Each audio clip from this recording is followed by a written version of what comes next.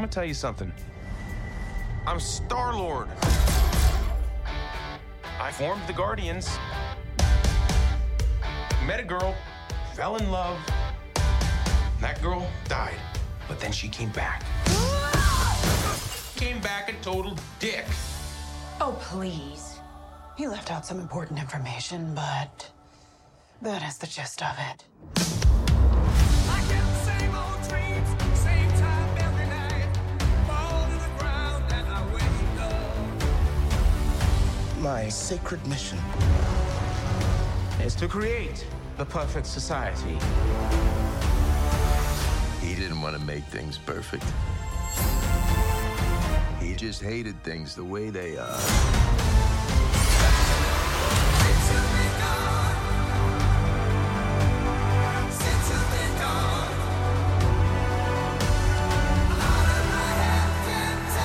I want you all to know that I'm grateful to fight beside my friends. Incinerate them.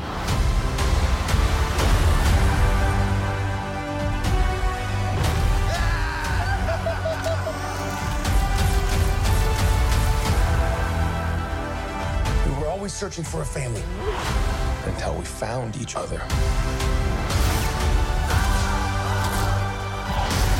Are you ready for one last ride?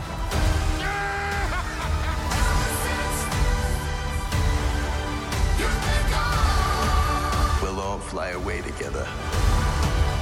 Into the forever and beautiful sky.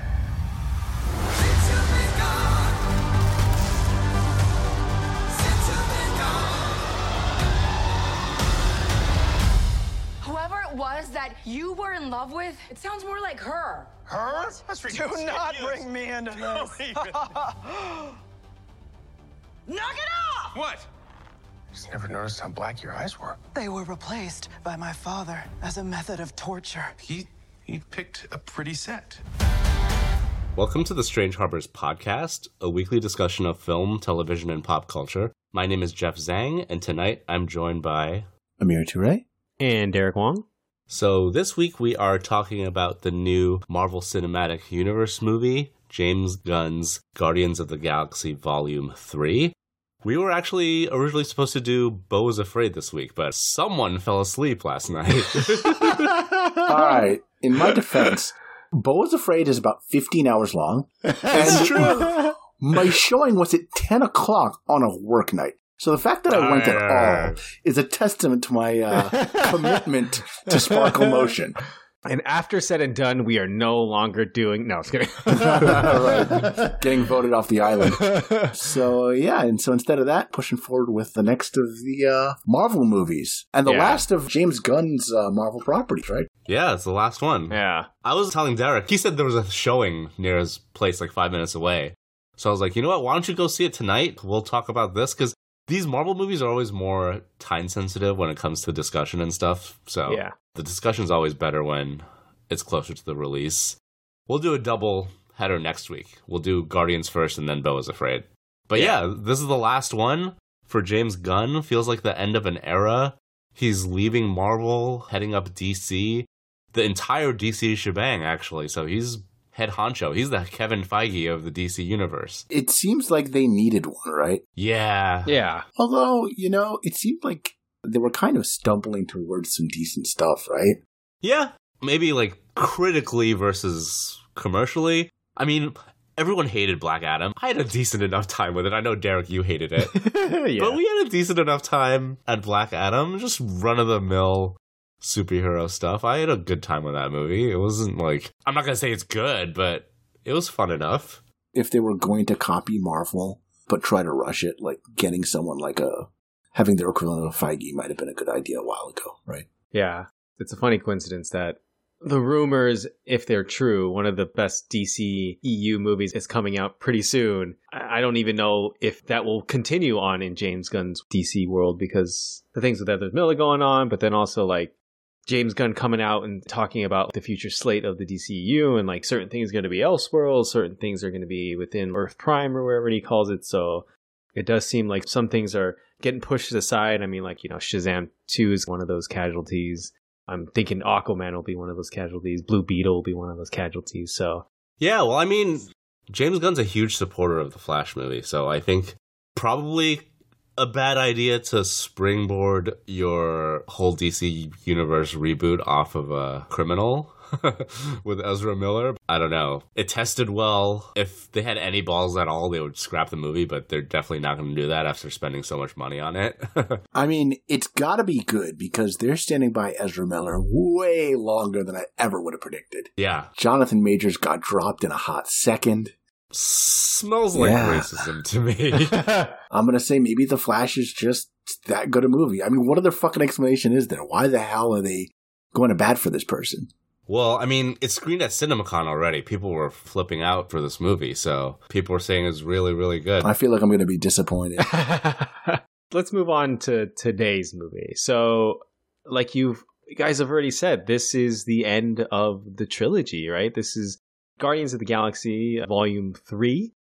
We've seen these characters in both Volume 1 and Volume 2, both of the Infinity Wars, and also, if you've watched it, the Holiday Special, which actually plays a part in this last chapter. So, yeah, me speaking personally, like, this is one of the franchises within Marvel that I really, really like. I love the first Guardians. I'm still pretty partial to Volume 2.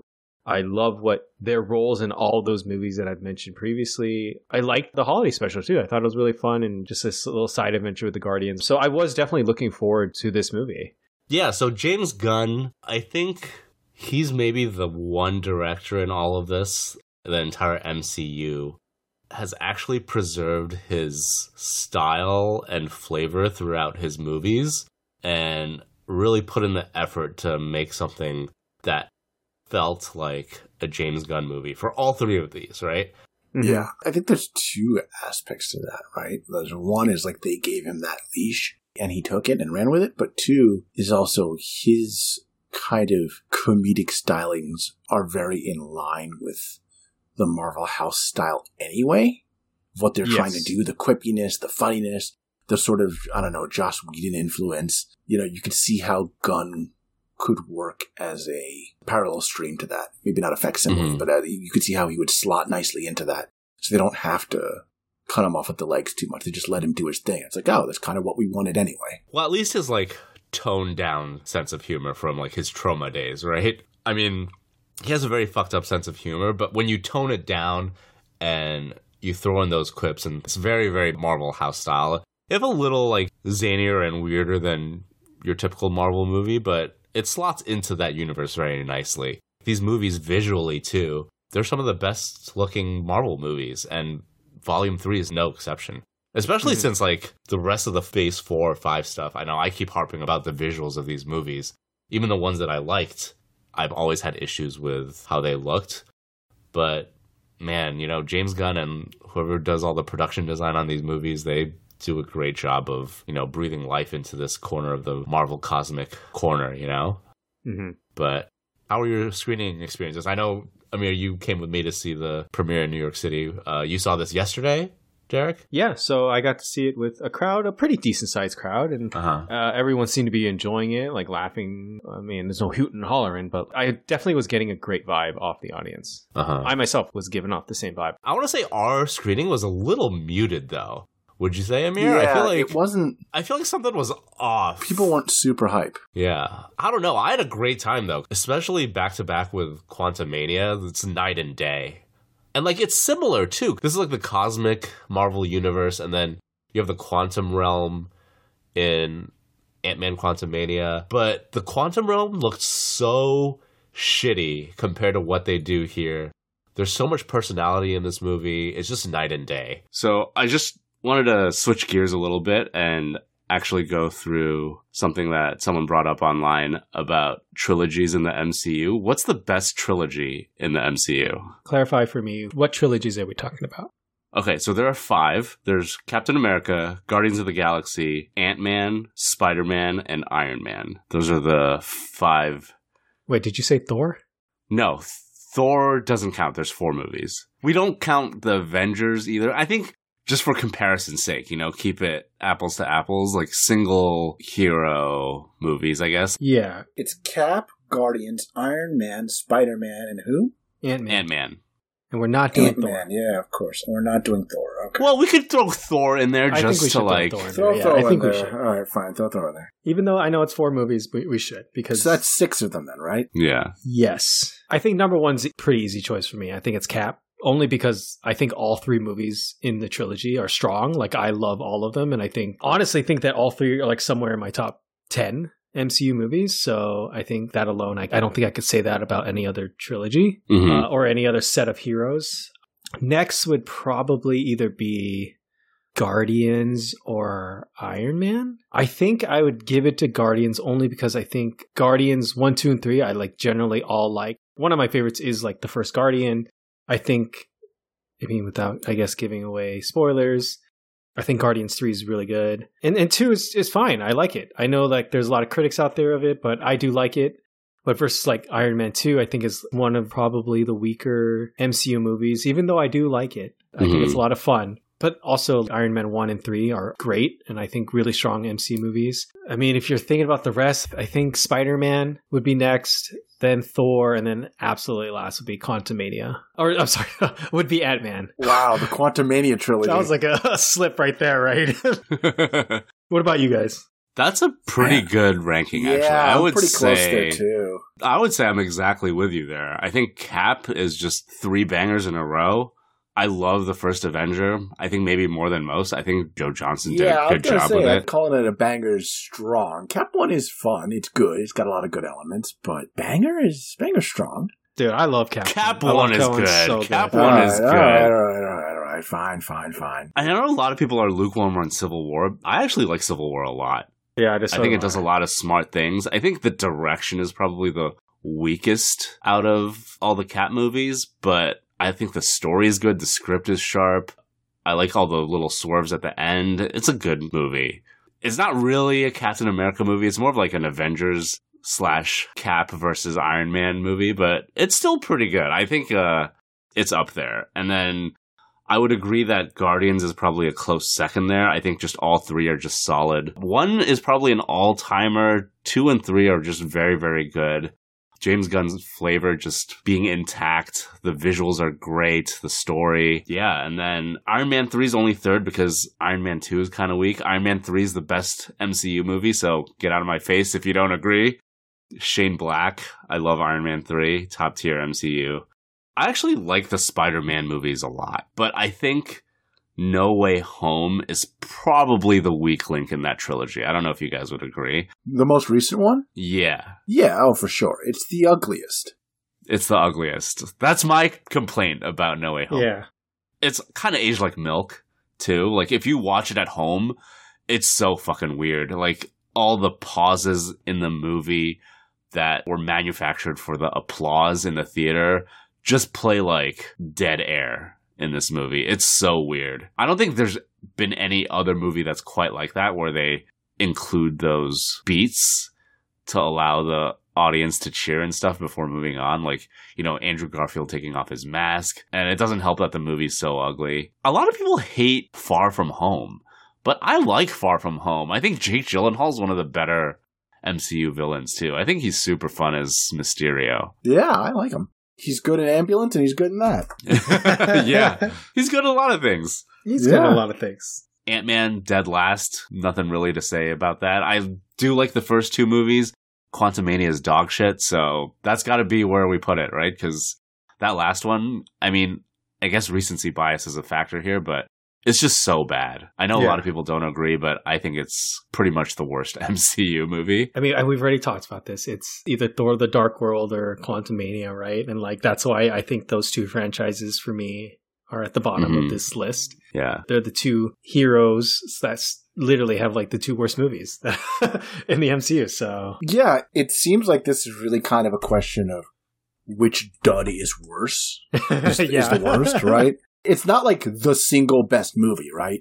Because then it would be like Iron Man for Jeff, or I don't know what your favorite of these movies is, Derek, but probably still Cap for you, I guess. It's probably Cap 2 for me. Like Winter Soldier is still probably my favorite. I do fucking love Winter Soldier. Yeah, I mean, I wish I could say I had an interesting take on this, but I think I kind of agree with your guys' list. Yeah. It's Cap, Guardians, Iron Man, Spider-Man kind of weighed down by that third ugly movie, and then Ant-Man and Thor weighed down by their respective bad movies. Even though those trilogies have some really fun ones.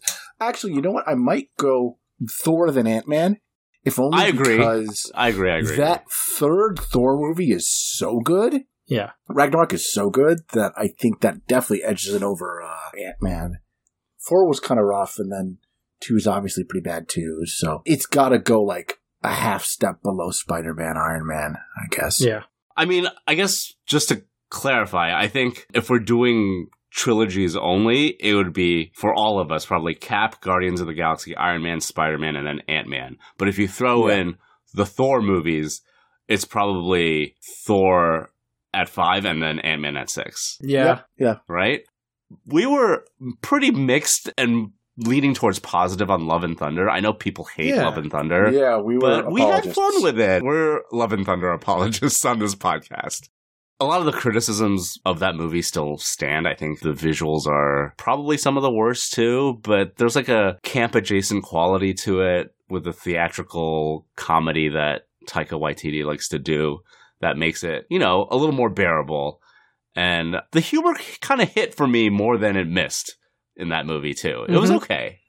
Yeah. I mean, I still stand by my opinion that it's a really funny movie. I don't know how some people are going to react to like us putting Guardians over Iron Man. Like, I know Iron Man is probably one of the more, if not the most important character to the existence of the MCU. And like, even the first Iron Man is a very pivotal movie. You know, it's the first, and like, because of its success, that really paved the way for a lot of what the MCU is now. But, and I've always kind of held the opinion that I think Guardians is probably the riskiest movie that Marvel has ever done. And they pulled it off. And yes, the most proof of concept that they've ever gotten to like succeed, right? A movie about a team of heroes that were not even B, they're like C. C-list, C-tier, yeah, C-list, like, yeah. You know, like people have said, like, it's a talking tree that says 3 words, a talking raccoon, like... It's a not talking tree. And a talking raccoon. Huge hit for Marvel, right? And like, so I mean, that's the story of the entire MCU, though, right? Like, the Avengers aren't anybody that people know. Yeah, I would say so. But even more so with Guardians, right? Yeah, for sure. But I mean, like, people know Cap and the Hulk, probably. Yeah. If before Avengers you talk to somebody about Thor, they'd think you're talking about Norse myth from high school, right? Yeah. The whole thing with the MCU is that they didn't have access to the top tier superheroes in the Marvel universe, right? Who are the X-Men and Spider-Man, right? Yeah, X-Men, Spider-Man. To be very explicit even about it. Fantastic Four, you know? So they had to go with, I don't know, the B team, you know, the Avengers. Iron Man, Captain America, Hulk, Thor, and that was the whole thing with the MCU. Yeah, but even more so with the Guardians. So I think Guardians 1, 2, and 3 are all better than Iron Man 2, so I think that's what puts it above. Yeah. And even then, I don't really hate Iron Man 2 that much. But I know. I still have a lot of fun with it. I'm an apologist, I think, for Iron Man 2. It's not that bad. It's okay. Yeah. What's holding Ant-Man back also is that I think there is a movie in each of the different franchises that is better than any of the Ant-Man movies, right? Right. True. Yeah. So, like, it's automatically for me at the bottom. Right. Yeah. Do you think the best Iron Man is 3, Derek? Or is it 1 for you? I still think it's 1, but I understand where Jeff's coming from. I know there's, like, some 3 hate out there, and I think 3 is a great MCU movie. I really, really love 3, too. People who hate 3 are racist, I'm sorry. That's so funny. My God. I hate the Mandarin twist. I want my goofy Orientalist caricature back. I want my Mandarin to be... Mandarin. The Mandarin, you know? Yeah. Fuck off. I think what they did with Ben Kingsley is great. Turn him into an actor, and then save the real Mandarin for one of the all-time best Shang-Chi. Marvel villains. Shang-Chi, yeah, for sure. I don't know, but you also get the Shane Black flavor in there. Oh, yeah. Tony without his suit for most of the movie, some great sequences. I think at the end, the stuff with the suits blowing up is just kind of okay or whatever, but like, there's great stuff in there. I really, really like Iron Man 3. I think it's top tier Marvel, the best. I think what really sinks the Ant-Man trilogy is Quantumania. That movie fucking stinks. It's so bad. Like I said in our Quantumania episode, I think it's the worst one. I think it's worse than Thor: The Dark World. So that automatically puts that series of movies at the bottom. Yeah, and that dud was so recent, and they're not doing another one, right? So, like, it's just going to kind of always be there. Maybe recency bias against it. It's also, they're probably not going to do another one, right? So there's probably going to be the final word on Ant-Man, which just, that really does leave a bad taste in your mouth, right? Yeah. Well, now we have our rankings of the franchises. We're going to go into this, I guess. I mean, I really, really like this movie. I had a lot of fun. I think this is probably the best Marvel movie we've gotten since Endgame. I think this is better than, I think, everything in Phase 4. And I like movies like, Black Panther 2 and Shang-Chi, I think that is no exception to what I said earlier. Like, I really like this franchise, and I think this is a great cap to the series. And I'm sad to see these characters go, but I like that we kind of have a feeling of finality in a way, and that if we never see these characters, I mean, I know I'm getting into post-credit stinger. If we never see most of these characters again, I think that's okay. Yeah, I mean, Marvel's not really about giving us senses of finality with their movies. I think Endgame was maybe the last one of them to do that. All the people moving on, Robert Downey Jr., Chris Evans, Scarlett Johansson, they're not coming back, or at least not yet. And then now with Guardians of the Galaxy, you get a little bit of closure with this one, making it Rocket's story. And, Rocket's always been probably James Gunn's favorite character out of all these, and it's finally nice to see his backstory get filled in. I liked it. It was good. I don't think it's as good as 1, and I haven't seen 2 in quite a while, so I'm kind of having a hard time deciding between 2 and 3. I'd probably say 3 better than 2, but that's not to say that 2's bad either. So I think they're all a pretty solid set of movies.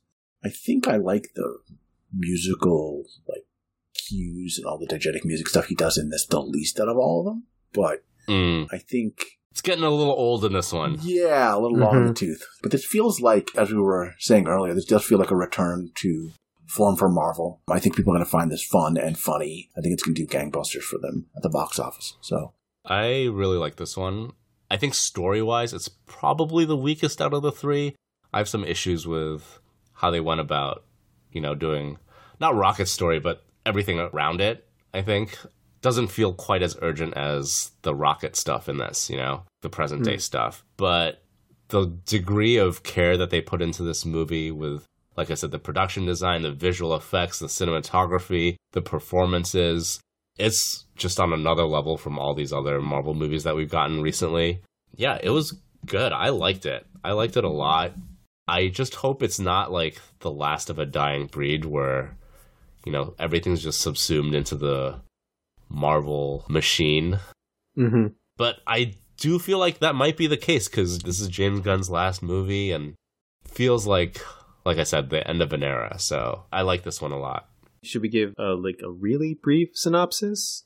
So my brief synopsis of the plot is I hope they cut Grant Morrison and Frank Quitely their checks because this is We 3 the movie. What the fuck was that about? It was very We 3-esque. So I guess it's the Rocket Raccoon movie. The movie is like intercut between the present day and Rocket's past. So Peter Quill is, I guess, mourning the loss of Gamora. He's kind of in an alcoholic, drunken stupor on Nowhere, where I guess become the team's headquarters.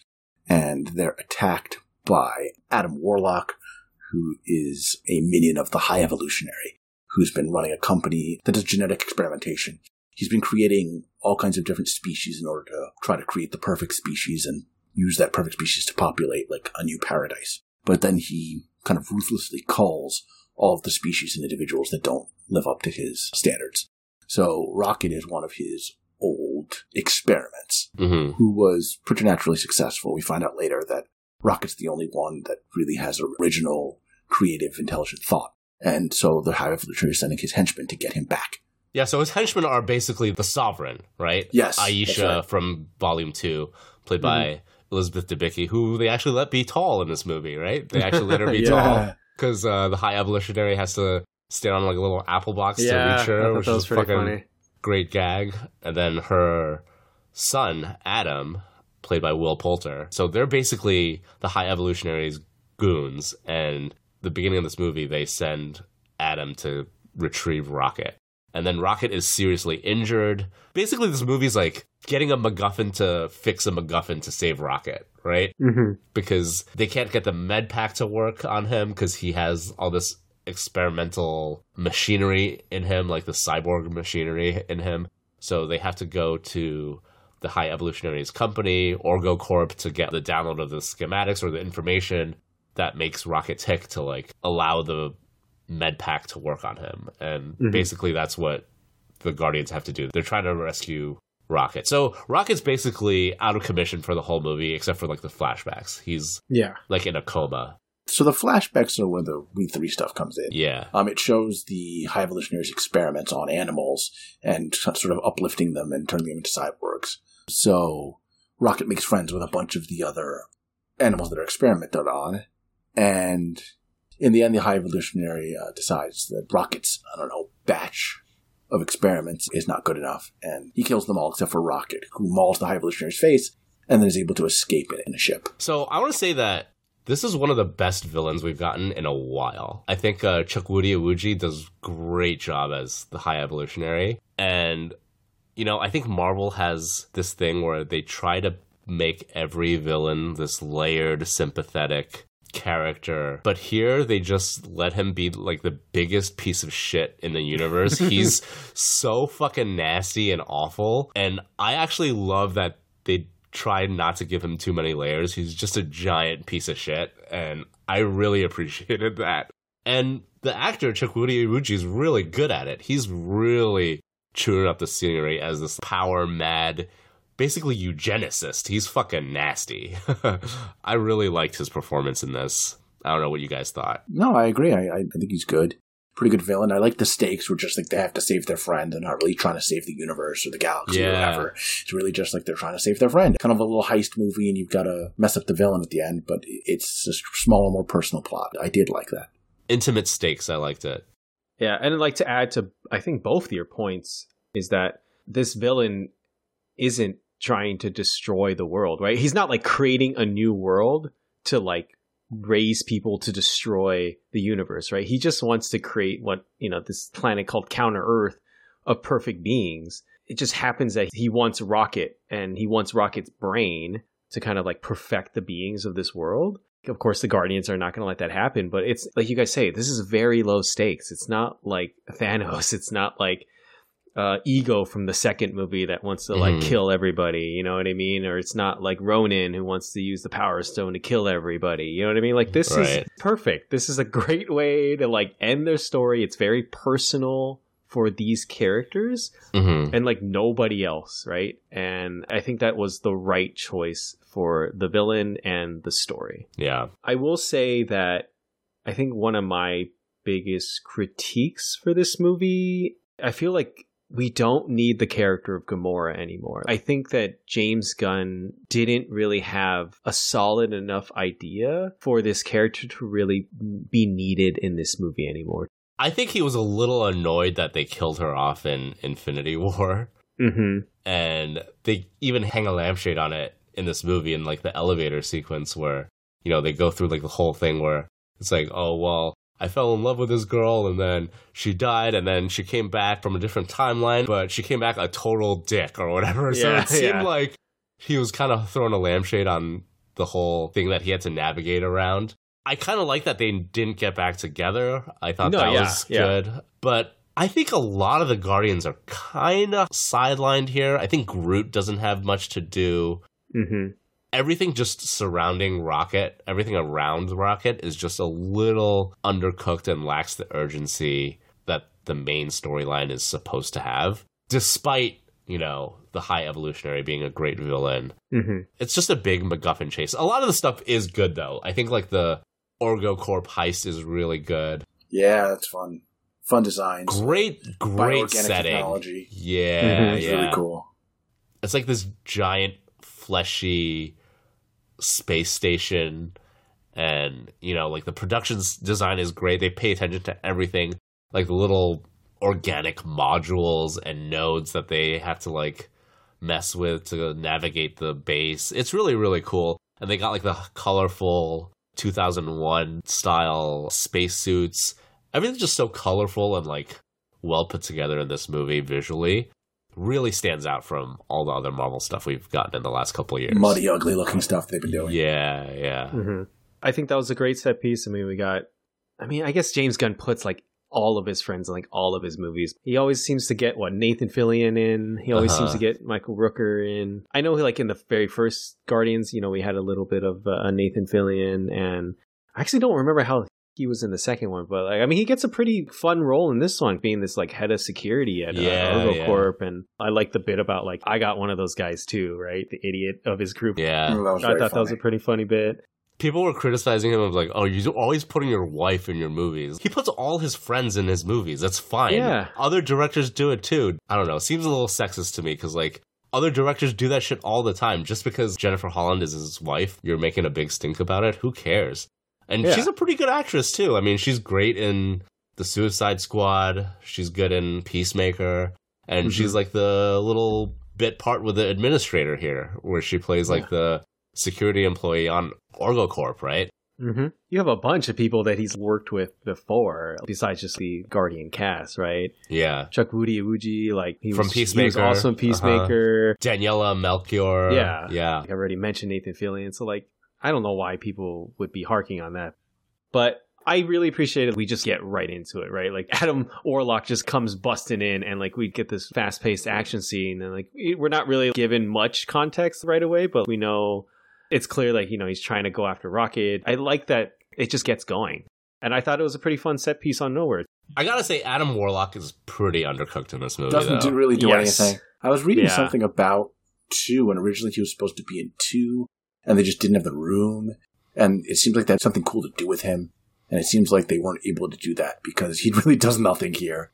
Yeah. I mean, part of my issue with this movie, Nathan Fillion got to be fun, but Sylvester Stallone didn't do a ton. Elizabeth Debicki didn't get to do much. Will Poulter didn't get to do much. A lot of fun people in this movie I was excited to see. Yeah, they're like heavy hitters too, right? They're all good actors. Marvel does this all the time. They just get nothing out of them. Movies. Yeah. It's like, I agree. Let's pay $1 billion to this cameo to this great actor and then have them like, I don't know, talk about Glub Shido or something. It's like, it just doesn't... I don't know. It's just like, I was excited for Elizabeth Debicki. I was excited for Will Poulter. And they're just kind of nothings. I think Adam Warlock's kind of like a double whammy because you got Will Poulter, who's quite good. And then Adam Warlock's like a huge deal. But he's a big he's like character. Nothing like his namesake in the comics or like barely touching upon any of the stuff that makes him great in the comics. Especially because he plays a big part in the Infinity Saga in the comics, right? So, like, the fact that that's over, it's like, we've already flown over the territory that he would kind of be really crucial in. So it's like, then how do you use him now? I think some of his bits were funny. Yeah. I mean, he basically plays a giant baby. He's a big baby. Yeah. Which is kind of funny. But compared to, like, what he could have been, his comic counterpart, it was basically a nothing role for Will Poulter here. Yeah, nothing wrong for a great actor. And then, like, I don't know, because I just saw the Creed movies again, thinking about what Sylvester Stallone is able to do, and then just having him do nothing. Just be like, hey, Ravager, you know? Yeah, it's like, oh, come on, man. I don't know, I'm thinking about, like, how fun Elizabeth Debicki was in The Man from U.N.C.L.E. Yeah. Like, how great a supervillain would she have been if she'd gotten something to chew on, you know? She got more to do in Volume 2 in her introduction here. Yeah. Just a little disappointed that they had all this talent. I don't know, didn't have the room for them, I guess. There's a lot here. I mean, I feel like there was a setup for like Kraglin, you know, after Volume 2 to become a more crucial member of this team, but then he even gets sidelined for most of the movie where he's just on nowhere. Yeah. And his only real payoff is that he gets to use the arrow effectively at the end of the movie. He does get a good bit with Maria Bakalova's Cosmo, though, where he calls her a bad dog and she spends like most of the movie trying to get him to take it back, which I think is really funny. Yeah, a lot of characters don't get too much to do. Another stupid quibble that I have is after watching Avatar: The Way of Water, all these painted faces makeup looks pretty bad, I think. The Sovereign's gold paint and then the Orgo Corp employees, their pink faces, their pink skin. You know, you're just missing that subsurface scattering that, you know, Avatar: The Way of Water. No, everything can't be fucking artists. Avatar. It's very I might have to disagree with this one, It's very, me too. It's very like 90s Star Trek or something. Like, I'm into it. And not even in like a cheesy way. It doesn't look bad. I don't think it looks bad. I've been spoiled. I don't know. I think this aesthetic's been established in like the first 2 movies already. So like, I think carrying it through, it's fine. I mean, I actually have more of an issue with the CG creatures we get at the end with all the mismatch of robotic / animal parts. That's where like some of the CG being used heavily gets me, especially because there is that contrast of a lot of the animals on Counter Earth do look a little bit more practical, right? Yeah. I think those look better than, that warthog looking thing that reminds me of the warthog from like Teenage Mutant Ninja Turtles. I was just going to say, a lot of these creature goons are like throwaway TMNT monsters Absolutely, or whatever, Yeah. Bebop and Rocksteady. Oh, there you go. Thank you. I was like, I can't think of the names. Yeah. I didn't think the CG on that looked that bad. I think it's a big improvement over some other stuff that we got in like the other movies. I mean, if you're comparing to like Quantum Mania, yeah, it's still like much better than like the CG that we're getting right out of that one. So yeah, I guess. I think we talk about like all the side stories and they're not side characters. All the Guardians are mostly main characters nowadays. But our thing is they feel kind of like side characters, which I think is not what you want. For me, one payoff that does work that I think has been kind of established since, the very first Guardians is the payoff we get for Drax's character. Yeah, I like Drax. Also, you know who I liked in this? Nebula. I like Karen Gillan's Nebula. Because I think the character's growth from, being an actual villain in the first movie that she's in to now being like one of the more compassionate characters on this team is like quite good. I really like that characterization and the growth for that character. Yeah, and speaking of just those two characters, I do love, one of the final lines like Karen Gillan's like, I see you, Drax. You're meant to be a father. And like that actually works for me because I know that definitely was his motivation, like his character in like Volume 1. Trying to get revenge for his family, especially his daughter. So I thought that was a nice cap to the Drax character. Yeah, I really did like that. And, to speak about Nebula again, I think her arc is like pretty earned. And like, they didn't do it by taking away her rough edges. She's still like the same character and she's still kind of mean sometimes. Like Tony Stark calls her the blue meanie. You know what I mean? But like, she's grown a lot. Yeah, I think pairing her with Drax at the end was great, and I think Drax earned a nice send-off here. Yeah. I like how she doesn't know how to talk to the kids, so she just yells at them. Karen Gillan's great. She plays that role so well, and a lot of the comedy comes from it. And I know you see it in the trailer, but like that elevator bit, Star-Lord's like, oh, I've never noticed the black of your eyes. Yeah. And then she's like, well, they were replaced by my father, and, and she sells it. Yeah. I think the humor in this movie is pretty good. I don't think anything reaches the heights of maybe some of the stuff in 1 and 2. Yeah. But it's still quite funny. I think the best gag in 2, and like this whole series, is the 1 and 2 where Nebula's eating that, whatever that fruit is. And she's like, it's not ripe. Which is so fucking funny. I always love that gag. I don't think anything really hits that level, but still quite a funny movie. A lot of animal rights people are mad at this movie. Wait, why? That they show so much animal cruelty. They were not prepared of how many little animals get killed in this. I want to say, like, as a counterpoint to that, though, like, as most of these Marvel movies are, like, so manufactured now, there hasn't been a movie this empathetic or earnest in a very, very long time. Yeah. And I think the tragedy of Rocket's backstory is a big part of that. And I don't think the movie works without it. So it worked for you. It's not too saccharine, too treacly. No. Okay. I, at first, was kind of like, all right, they're trying to manipulate me. This is bullshit. They're doing, like, cute animals being tortured. Like, it just, obviously, like, you feel it, but you also feel like you're being manipulated. But, damn it. The scene where they, like, are all choosing names and shit, I was like, oh, fuck, they got me. They got me, yeah. Because, like, you know it's not going to end well for his little animal cyborg friends, right? Absolutely. Like, that's clearly written in stone from the very beginning. And I was just, like, trying not to buy into it, but as deep and over top it is, when they were choosing names, it fucking got me. I was like, oh. Yeah, because I think in those moments you don't see them as animals as much as you see them as, like, I saw them as characters. Like, as, like, in a weird way, like people. They have emotions, picking their names, or like playing tag in the cages. All of that really works. It's cute stuff. It's cute. Yeah. And like the fact that, we've already mentioned it, like Rocket is kind of sidelined in that way. Like he doesn't have much interaction with actually the rest of the Guardians for most of the movie. But that's like supplemented by all these flashbacks where we get to, meet this other quote unquote team of animals that he grows a strong bond with. And this is all kind of paid off. All the kind of like hints, I guess, we've gotten, in volume 1 and 2 of his past where he's like been tortured and like he feels he's a loner or he's like alone and like there's pain that this character has felt. We've never explained it, but then now we kind of get to see what this character has internalized in the first 2 movies. It was a really great choice to have this last movie be like Rocket's movie. Yeah. And it helps that the animal names are so cute, too, because, like, the walrus, he's got these tusks. It's like, oh, my name is Teefs, And then the little rabbit's like, oh, I'm lying on the floor, so my name is Floor, It's like, oh, it's like, God damn it. You fucking got me. Yep. Yeah. That was exactly what did it. Yeah.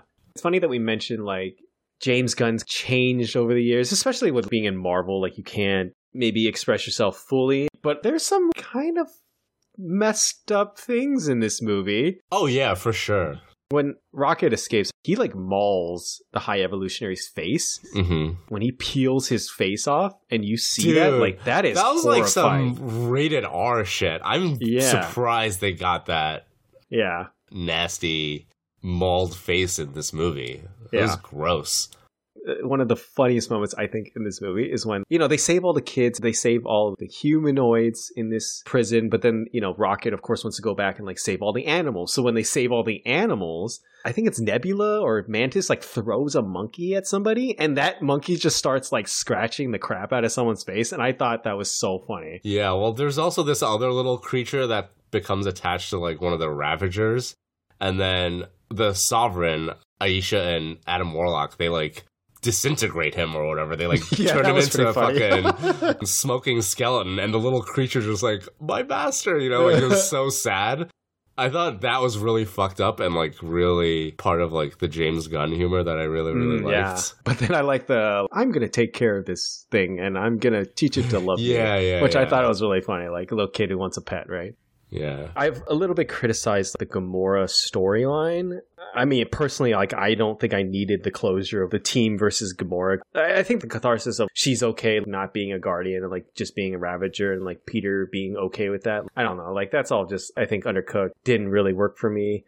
But one thing that really does work for me, there's a bit throughout the whole movie where anytime Groot says, I am Groot, she's like, yes, I know. Like, I know your name is Groot, because she doesn't understand him. But then there's the point in the movie where at the end he says, I am Groot. And like you could see that she understands exactly what he says and like she communicates with him. And then there's the point where at the end of the movie where, we hear in Vin Diesel's voice, I love you guys, signifying that us as the audience is also now understanding Groot. Yeah, I like that too. I like that. I think that really, really worked for me. And I love that moment. Now we feel like we're part of this group, right? Like we're part of this family. Kind of makes up for Groot not having that much to do in this movie. But I don't know, the action in this movie is great too. Like great action sequences. Like we talked about Adam's opening sequence where he's assaulting Nowhere. I thought that was great. A lot of good choreography there. I love like Nebula's fucked up joints and stuff and how she uses it in combat. I like that stuff a lot. Yeah. And then we got to talk about the Oner at the end of the movie because that was fucking great. Really showcasing the team working together. Yeah, I really like that sequence too. I think a lot of movies, especially like action movies, superhero movies, they like doing single take shots just for the sake of a single take shot. But this one actually felt like it was earned. It felt like it had a place in the movie and they did it for a reason. It looked great. It looked really, really good. I agree. So I wanted to ask you guys, and the funny thing is, Jeff, I think we talked about this a little bit offline, and we both thought Rocket was dead. Rocket was going to die in this movie. All right. I never actually thought that Rocket was going to die. Oh, really? I thought was just I thought they were going to kill it. But the whole marketing was seemingly like around killing Rocket. So I was like, okay, they're definitely not going to actually do it. I thought they were just because, if this was really going to be the last one, like, I guess in my head, I thought one of them was going to die, and it seemed like all the marketing was pointing towards Rocket. So like I was like, okay, I'm kind of bracing myself for Rocket to die, to kind of be then quite surprised that no one dies. Yeah. What do you guys think of the fact the team all just survives and it's like a really happy story at the end of this? I mean, Rocket lives, but all his friends die, so... That's true. That's true. I think it's fine. I mean, Guardians isn't that kind of series. You don't need a death to, like, spice it up or hammer home, like, that there are consequences to war or something, like... Yeah. It's not like, ooh, Guardians of the Galaxy is pulling his punches. Like, really? Like, that's what you wanted out of this? Yeah. No, I think it's totally fine that they all made it. At the end of the day, it's, you know, it's gonna be a kind of a sentimental saccharine, whereas it's hard on its sleeve kind of franchise. Yeah. Yeah, I think at this point, when series do, like, finales or do the last one, close out the story, people are expecting deaths, and I don't know, I feel like you don't really need to do that. Yeah. And like Amir said, I think this isn't really that type of franchise. So I was okay with everyone living. Right. Like, I'm glad they killed John Wick. You know what I mean? Or Tip. No. Back to that discussion. Right. That's a movie about the most prolific murderer of all time. You know what I mean? Like, it makes sense that, you know, the only way that this cycle of violence could end is in his death, right? Yeah. You know, the there's no redemption matters. or freedom for this man based on what he's done with his life, right? The Guardians of the Galaxy at the end of the day isn't like that. You know, it's not about that. So, yeah. Yeah, I think one of the most telling things I read after the fact for me was, you know, James Gunn, whenever he kind of talks about creation of Guardians, he always talks about it wanting to be like, not like Star Wars, but for people to feel like it's Star Wars, right? And I think, you know, if we think about Star Wars, it's a trilogy where, you know, there's a happy ending. Like, everyone essentially lives and, like, the heroes win.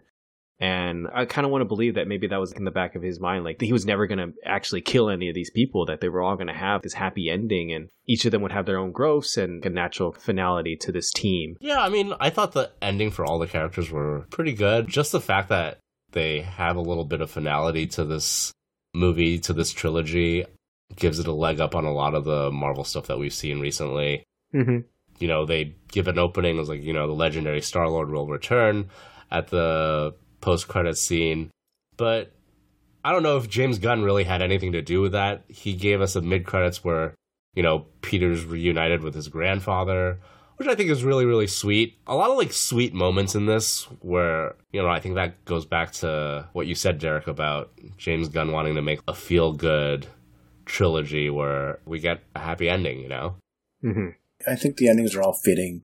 They feel a little rushed, like, because most of the Guardians get sidelined, there's no real arc for us to be like, oh, it totally makes sense that Mantis wants to go explore the universe by herself and separate from the group, and Quill wants to go find his grandfather, and, like, those things aren't really set up or lampshaded that much. Like, yes, there's the conversation with Mantis encouraging Quill to do exactly that, sure. I mean, all those arcs are pretty truncated. Yeah. If you think they exist at all. They're certainly very truncated. But, like, the endings he does choose make sense. So, you know what, it's fine. I mean, I guess besides the tag at the post-credits saying, like, legendary Star-Lord will return, I guess that speaks more to, like, Chris Pratt maybe having conversations with Marvel and his character would come back. I mean, I think that I don't necessarily read that the same way for the mid-credits, though, right? When we see, like, the formation of this new team that's, like, led by Rocket, and, you know, it's Kraglin and Adam Warlock, and his name's Alpha Groot. Is this the other version of Groot?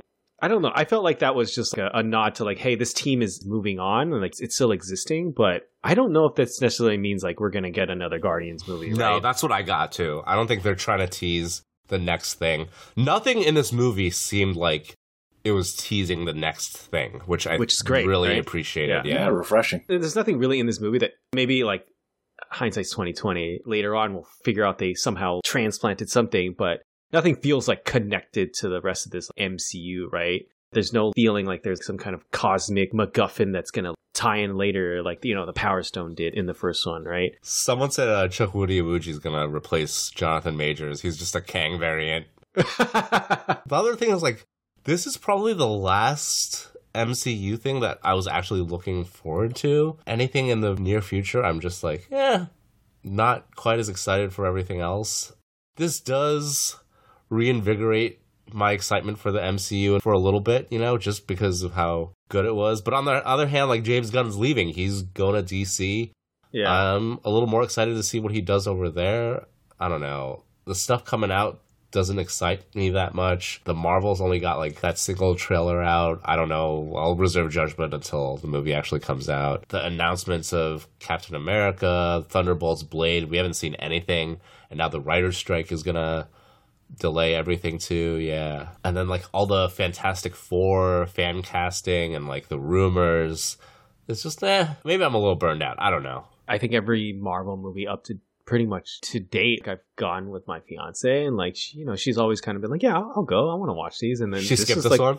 This is kind of the first one. She's like, I don't know if I need to like watch this right now, and like it's Guardians, like she likes the first two Guardians too, and like even she was kind of like, maybe I'll just catch on Disney Plus or something, right? I think that's really telling that I think people are getting burned out by these movies. It's not required viewing anymore, even the last Guardians.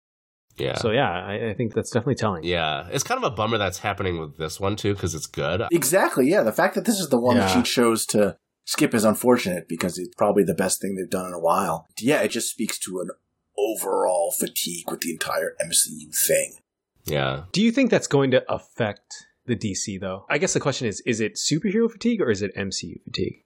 Probably a bit of both. I think it hinges on Superman, the new Superman Legacy movie that James Gunn's writing and directing. I think people have been clamoring for another Superman movie. I know a lot of people want Henry Cavill back, but that's definitely not happening. So I'm curious to see what he does with the character. And like, Superman's a very hard character to get right. And I don't know, maybe he'll do it this time. I also got to ask, which one's better? The two in recent release, Wakanda Forever or Guardians of the Galaxy 3? Which one's better? I think I've already said it. I think Guardians of the Galaxy Volume 3 is better. Yeah, I think so. I had way more fun with this, and I think that suffers from feeling like they were trying to like shove in, because they had the Ironheart character. Yeah, exactly. The Julie Louis-Dreyfus character is in it, and it just feels they're like trying to tell this intimate story, but also like eat your cake too, right? Yeah. And like have like all these overarching MCU things starting to create those threads where this one doesn't do that. This one is really just about the Guardians. It's so rare to see that with these MCU movies. Yeah, I liked Wakanda Forever too, but I totally agree. Yeah. I'm on board with you guys as well. This is, for all its flaws, closer to capturing the magic of Guardians 1 than Black Panther 2 was to capturing the magic of Black Panther 1. I'm not even that excited for like the Disney Plus stuff coming out either. I mean, Secret Invasion kind of looks neat, but I'm sort of done with the Disney TV stuff. Like, I missed She-Hulk and Miss Marvel, and I haven't gone back, and I don't know if I'm going to. Yeah, the next two I'm looking forward to. I think Secret Invasion being led by Nick Fury and like Samuel Jackson and this whole Skrull invasion does sound pretty interesting to me. I'm going to call it. They're going to flub it. They're going to fuck it up. They might. I think it's too little too late for Secret Invasion. I think the big draw of Secret Invasion, at least in the comics, is that, you have characters that have decade-long histories and then you find out they've been like a Skrull the whole time. That's fucking huge. But, like, no one's left anymore. I would actually care that there's a Skrull. Who are they going to get? Maybe fucking Falcon, Captain America? I don't really care about that. Tony's gone. Steve is gone. Black Widow is gone. Yeah. It doesn't really make sense. The drama of a secret Skrull is not that enticing to me, just because this has come so late. You know what I mean? Yeah, this feels like it would have been a proper setup for like one of the phases, right? Or one of the overarching movie stories, maybe. Like some of the stingers, we find out who's an actual Skrull, right? You know what I mean? Like that could have been a way to like tie all these movies together. Yeah. I get what you're saying. I just feel like they're going to pull the punches. They're going to be like introducing some no-name suit characters or whatever. And then it's like, oh, he was a Skrull the whole time. It's like, I don't give a shit. You introduced this guy like 3 episodes ago, Like, yeah. It's going to be something like that. I don't know. Maybe I'll eat my words. I hope I eat my words. Maybe it's good. Who knows? Yeah. I always like Samuel L. Jackson, so. But I'm just worried that that's what's going to happen. Yeah. Well, it sounds like we've all enjoyed Guardians of the Galaxy 3. I highly recommend it. If you've liked the first two, if you like these characters, this is definitely a worthy final movie in this trilogy for these characters, so definitely go and check it out. I highly recommend it. Especially if you haven't been feeling it for like, Multiverse of Madness, Love and Thunder, Quantumania. If you've been feeling kind of down about those movies. I feel like this is a return to form. I think this is a very, very good-looking movie. I think this is one of the best-looking Marvel movies in maybe a decade. It just looks so good. Has personality to it, has color. Everything's well directed and produced. It's a good movie. It's a good Marvel movie. All right. Well, if that is it, I think that will conclude this week's episode. Jeff, where can people find more of your work? You can find me on my blog at strangeharpers.com, where I reviewed Guardians of the Galaxy Volume 3. And you can also find me on Twitter and Instagram at Strange Harbors. What about you guys? You can find me hanging out on Nowhere. What about you, Derek? You can find me at The World's Okayest Photos on Instagram. But if you like this podcast, the easiest way to support our podcast is to subscribe wherever you get this show, whether it be Apple Podcasts, Spotify, Stitcher, or any of the other popular apps. If you're listening to us on Apple Podcasts or Spotify, please do us a favor and give us a great rating. It really helps to get our show out to more people. Yeah, if you have any questions, comments, suggestions on our episode on Guardians of the Galaxy Volume 3, feel free to shoot us an email at jeff@strangeharbors.com. We like getting listener mail. Sometimes we read it out on the pod. And with that, we will see you guys later this week with Beau is Afraid. See you this week, everybody. See you guys then.